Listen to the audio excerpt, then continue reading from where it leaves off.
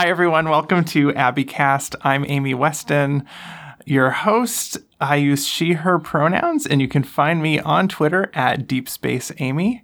My guest today is Wilson, and I'm going to kick it over to Wilson for introductions.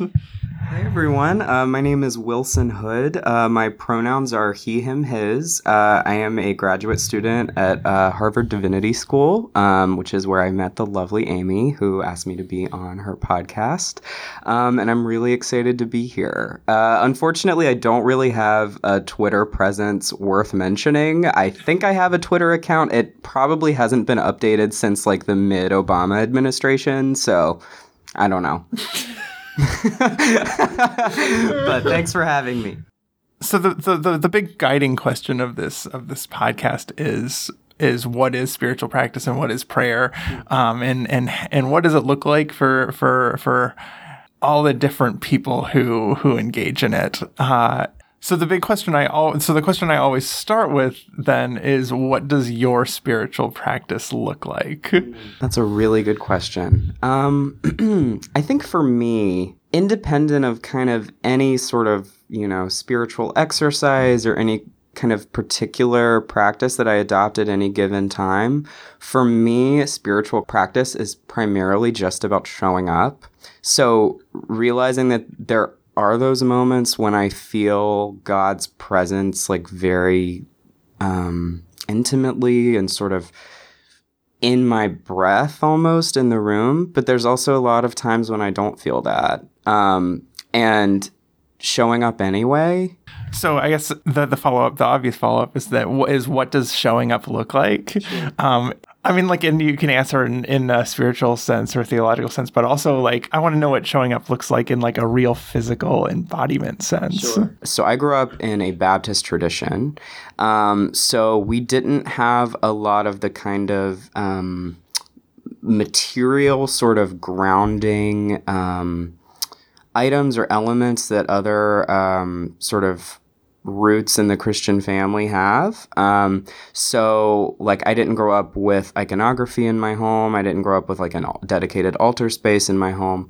But these are things that I have cultivated in my own practice. And for me, there is the usage that those elements get in the moment when I'm praying and sort of interacting with them in my practice. But almost separate from, and even more importantly beyond those things, the physicality of them serves as a reminder, right? So every morning when I wake up, I look over and I see my little altar space in my room. And in that way, I feel it kind of holding me accountable to at least show up. And there's a physical space in which I can show up. Obviously, I don't understand my spiritual practice to be limited to that space, but by nature of kind of its sheer physicality and the space it takes up in my actual day-to-day life, it forces me to confront it and it forces me to interact in some way and to hold myself accountable for those interactions. Yeah, no, totally. In my room, I have an altar space also. And my altar space is... It's sort of a spiritual space, broadly defined. I have icons of Mary and I have a prayer card of Saint Francis of Assisi, but also a statue of Guan Yin and an incense burner and just so it's this space that I can enter into, no matter what spiritual draw I'm feeling. And I think I love that. And I think that that having spaces is really important. Absolutely. What is it that leads you from growing up in a Baptist household with no iconography and all of that to being drawn to these explicitly spiritual spaces? What does that journey look like? So it's funny. I was kind of discussing this a little bit with one of a professor that you and I share here. I was in his office hours last week, and he identifies as Anglican, and he's a practicing Episcopal priest. And we were talking a little bit about a recent retreat I went on with the brothers of the Society of St. John the Evangelist in Harvard Square. And I was telling him a little bit about, my experience in the daily offices and kind of what that meant and the physicality of that space, right? So like the smell of the incense and the rising and falling and the speaking together of the liturgy. And he flagged for me, and I had never really put this together until he mentioned it, but he said, for folks who have felt excluded or marginalized for some kind of bodily experience in a spiritual space or in any space, the unique attention to the body and the unique attention to physicality that certain manifestations of Christian spirituality adopt can be very liberating. And I found that to be very resonant with my experience. So as I mentioned, I grew up in a Baptist church in small town North Carolina. We were not Southern Baptist. We were part of the Cooperative Baptist Fellowship, which is kind of a center-right, smaller Baptist subdenomination.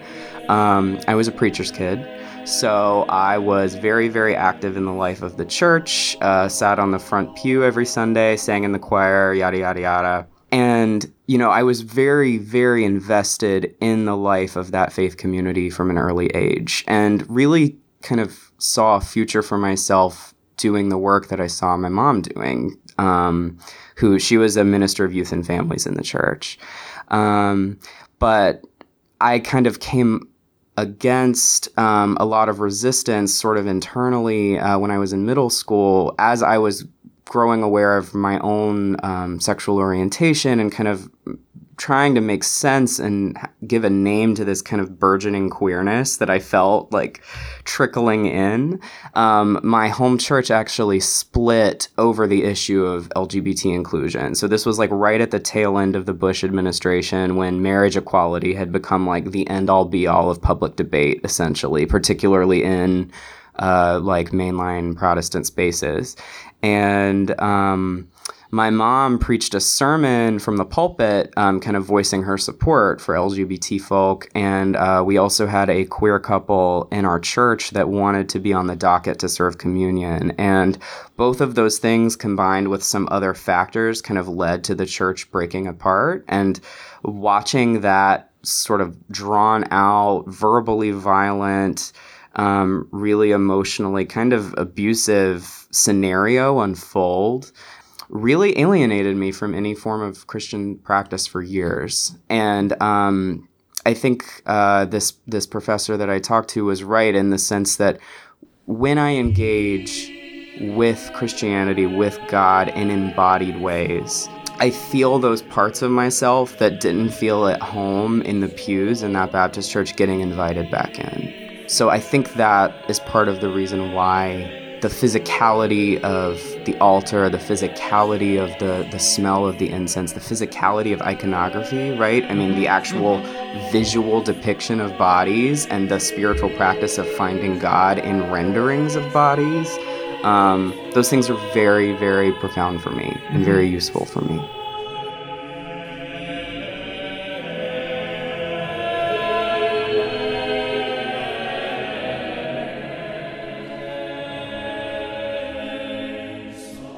When I think about embodiment and like, I guess the way that bodies exist during prayer and interact with prayer, the thing that always bubbles up to the front of my mind is the question of transformation, right? Because I think that for a lot of us, the reason why we keep coming back to this is that we somehow feel touched by it or changed by it. By being in these spaces, by doing these practices. And so I guess I'm wondering if you feel like you are somehow transformed by embodied prayer. I love that question. So on the one level, I think particularly when I'm kind of connecting with the Spirit, my body, I find that my body sometimes registers that connection before my consciousness does. So I was in the car with a good friend a couple of weeks ago, and we were just talking about Christian stuff. And she was saying that, when she feels the presence of Spirit, she very much feels it in a very physical way. So she said in particular she feels it kind of in her like in her spine and kind of like trickling down her back. And she said it in the most sort of like, please don't think I'm crazy, but kind of voice. And it was so funny because the only way I can describe the sound I made was I sounded like a pterodactyl straight out of Jurassic Park. Like I just like screeched in this like Mazda in front of my house on a rainy night. And I was like, I feel it in my shoulder blades. So there was this great moment of kind of mutual recognition. But yeah, so on the one hand, like I do feel that sense of kind of immediate transformation of sensation and a recognition of presence that I in a lot of ways my body leads and then my mind just kind of follows. But I feel that before I even register necessarily what's happening. I'm also really touched by your question because I'm sort of in my own constantly developing theology. I'm really interested in this question of attention, right? So where is our attention in any given moment? To what or whom is it being directed? And how does the direction of that attention sort of inform the choices we make in any given day, ethically, politically, spiritually, what have you? And for me, part of why I really resonated with that question was the transformation is bodily, but it's also a transformation of attention and a transformation of intention. Mm-hmm. So when I choose to pay attention to my body through these practices that call attention back to my body again, and when I experience God through the vehicle of my body, I become aware of the presence of God's love that God wasn't going anywhere. I just wasn't seeing God. Mm-hmm. And so these practices call me back to that and call me back to, if I'm going to experience God, it's going to be through my body. Because guess what? A body's what I've got. I mean, and I would say to go farther, like a body is not only what we have, but it's what we are. Exactly. Right. Yeah, I just want to mention, so during this retreat, right, the brothers administered Eucharist, and I had never heard the liturgical phrase, behold what you are, in reference to the elements. That is just not something that I grew up with. And that, so I think that so resonates. Oh my gosh, amazing. I'd love to talk a little bit about call with you. Like for me, one of the powerful things about being called to ministry is having this opportunity to not only like transform oneself through the practice of prayer, but also dramatically transform the spaces that one is in. Mm-hmm. In our conversation before we started this interview, you had mentioned this feeling of call. Mm-hmm. And I'm wondering what that means to you and how that's different than a feeling of presence. Hard, easy question, right? Yeah, right. Yeah, no, I think, so in my experience, presence is sort of, I guess, more immediate, right? So presence is kind of that very embodied awareness I get of God kind of always already being in my midst. Mm-hmm. Call is more about what choices am I going to make, and how am I going to hold space for God to make God's presence known in my future. And that can be in the next 5 minutes, or that can be in the next 20 years. So obviously that includes questions of vocation, includes questions of just kind of, where am I spending my time? But I also don't think it's limited to a vocational question. And I think actually the sort of way that the word call has become synonymous with, well, are you going to divinity school or not? That's not necessarily as helpful as I think the concept of call could be. Mm-hmm. But yeah, so in my experience, call has always been something that I have kind of begrudgingly assented to. I am not one of those people that I think, and I really envy those people who really both have a sense of call and the kind of like, first to jump in the swimming hole kind of gumption to hop right in. I am very much like, if call was following God down a long hallway, then there are like nail marks on either side where I'm being dragged and sort of like grumpy about the whole process and kind of just want to be left alone, to be honest.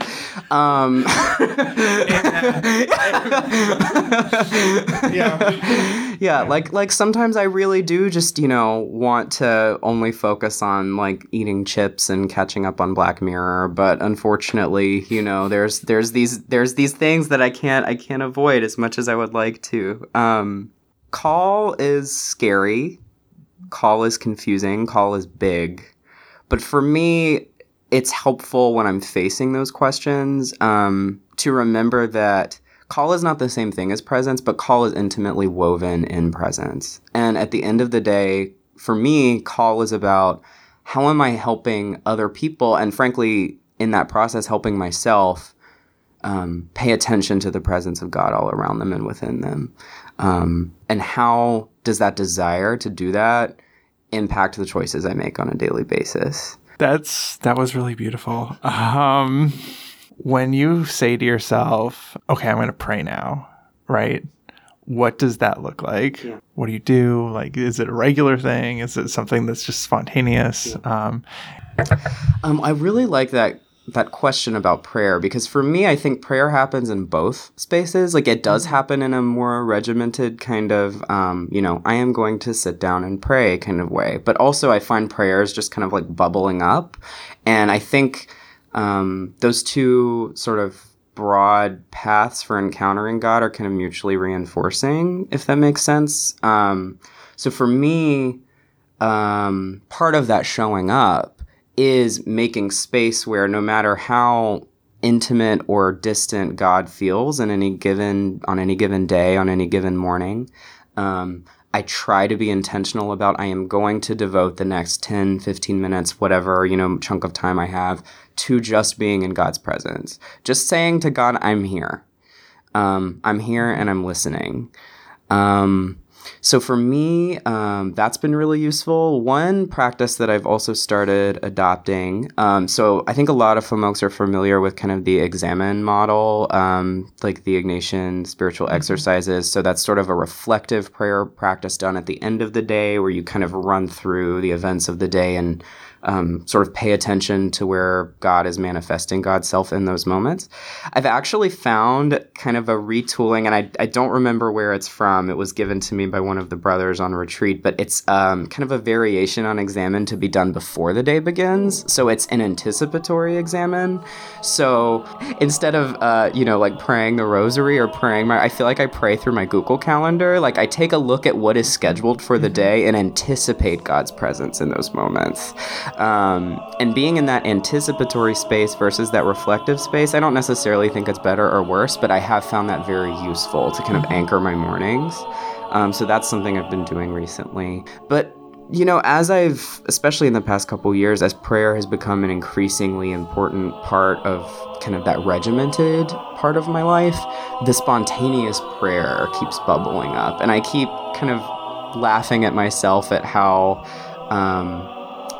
my spreadsheets and my calendars and all the little things I do to keep my life organized, how often God just kind of dismisses those things and says, nah, you're gonna like the Spirit knocks and there's not really much you can do. So I have a story actually yesterday. I've been listening to an audiobook by a Christian writer, and she was writing about the Holy Spirit. I was listening to it on my walk, and she's very sort of biblically grounded and very kind of making all of these analogies and all of this high-level theology stuff. And, I'm focusing very intently on it and trying to be basically take mental notes, like Holy Spirit, yes, metaphor of a bird, yes, metaphor of a wild goose, yes, check, check, check. I'll be ready for the pop quiz. And then I'm walking, and all of a sudden, I look up, and this just giant flock of pigeons, flies in front of my face. And it felt like this moment of just, put the pencil down for 5 seconds.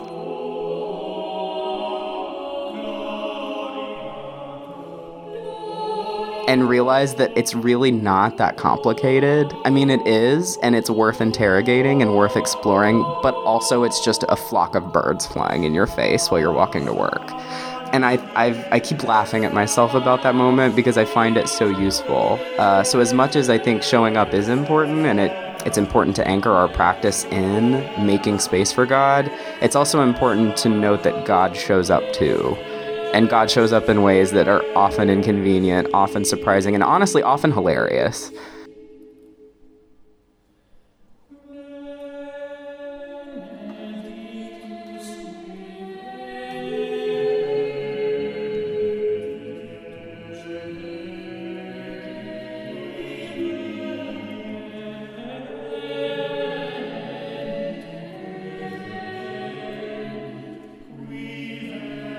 Thanks for listening to this week's episode of the Abbeycast. The podcast is produced by me, Amy Weston. The music that we used in this week's episode is a Mass for 4 voices by composer William Byrd, performed by the Ensemble Morales. We used several parts of the Mass. We used the Kyrie, the Sanctus, and the Benedictus. It was wonderful having you here in the Abbey once again, and we hope to see you again soon.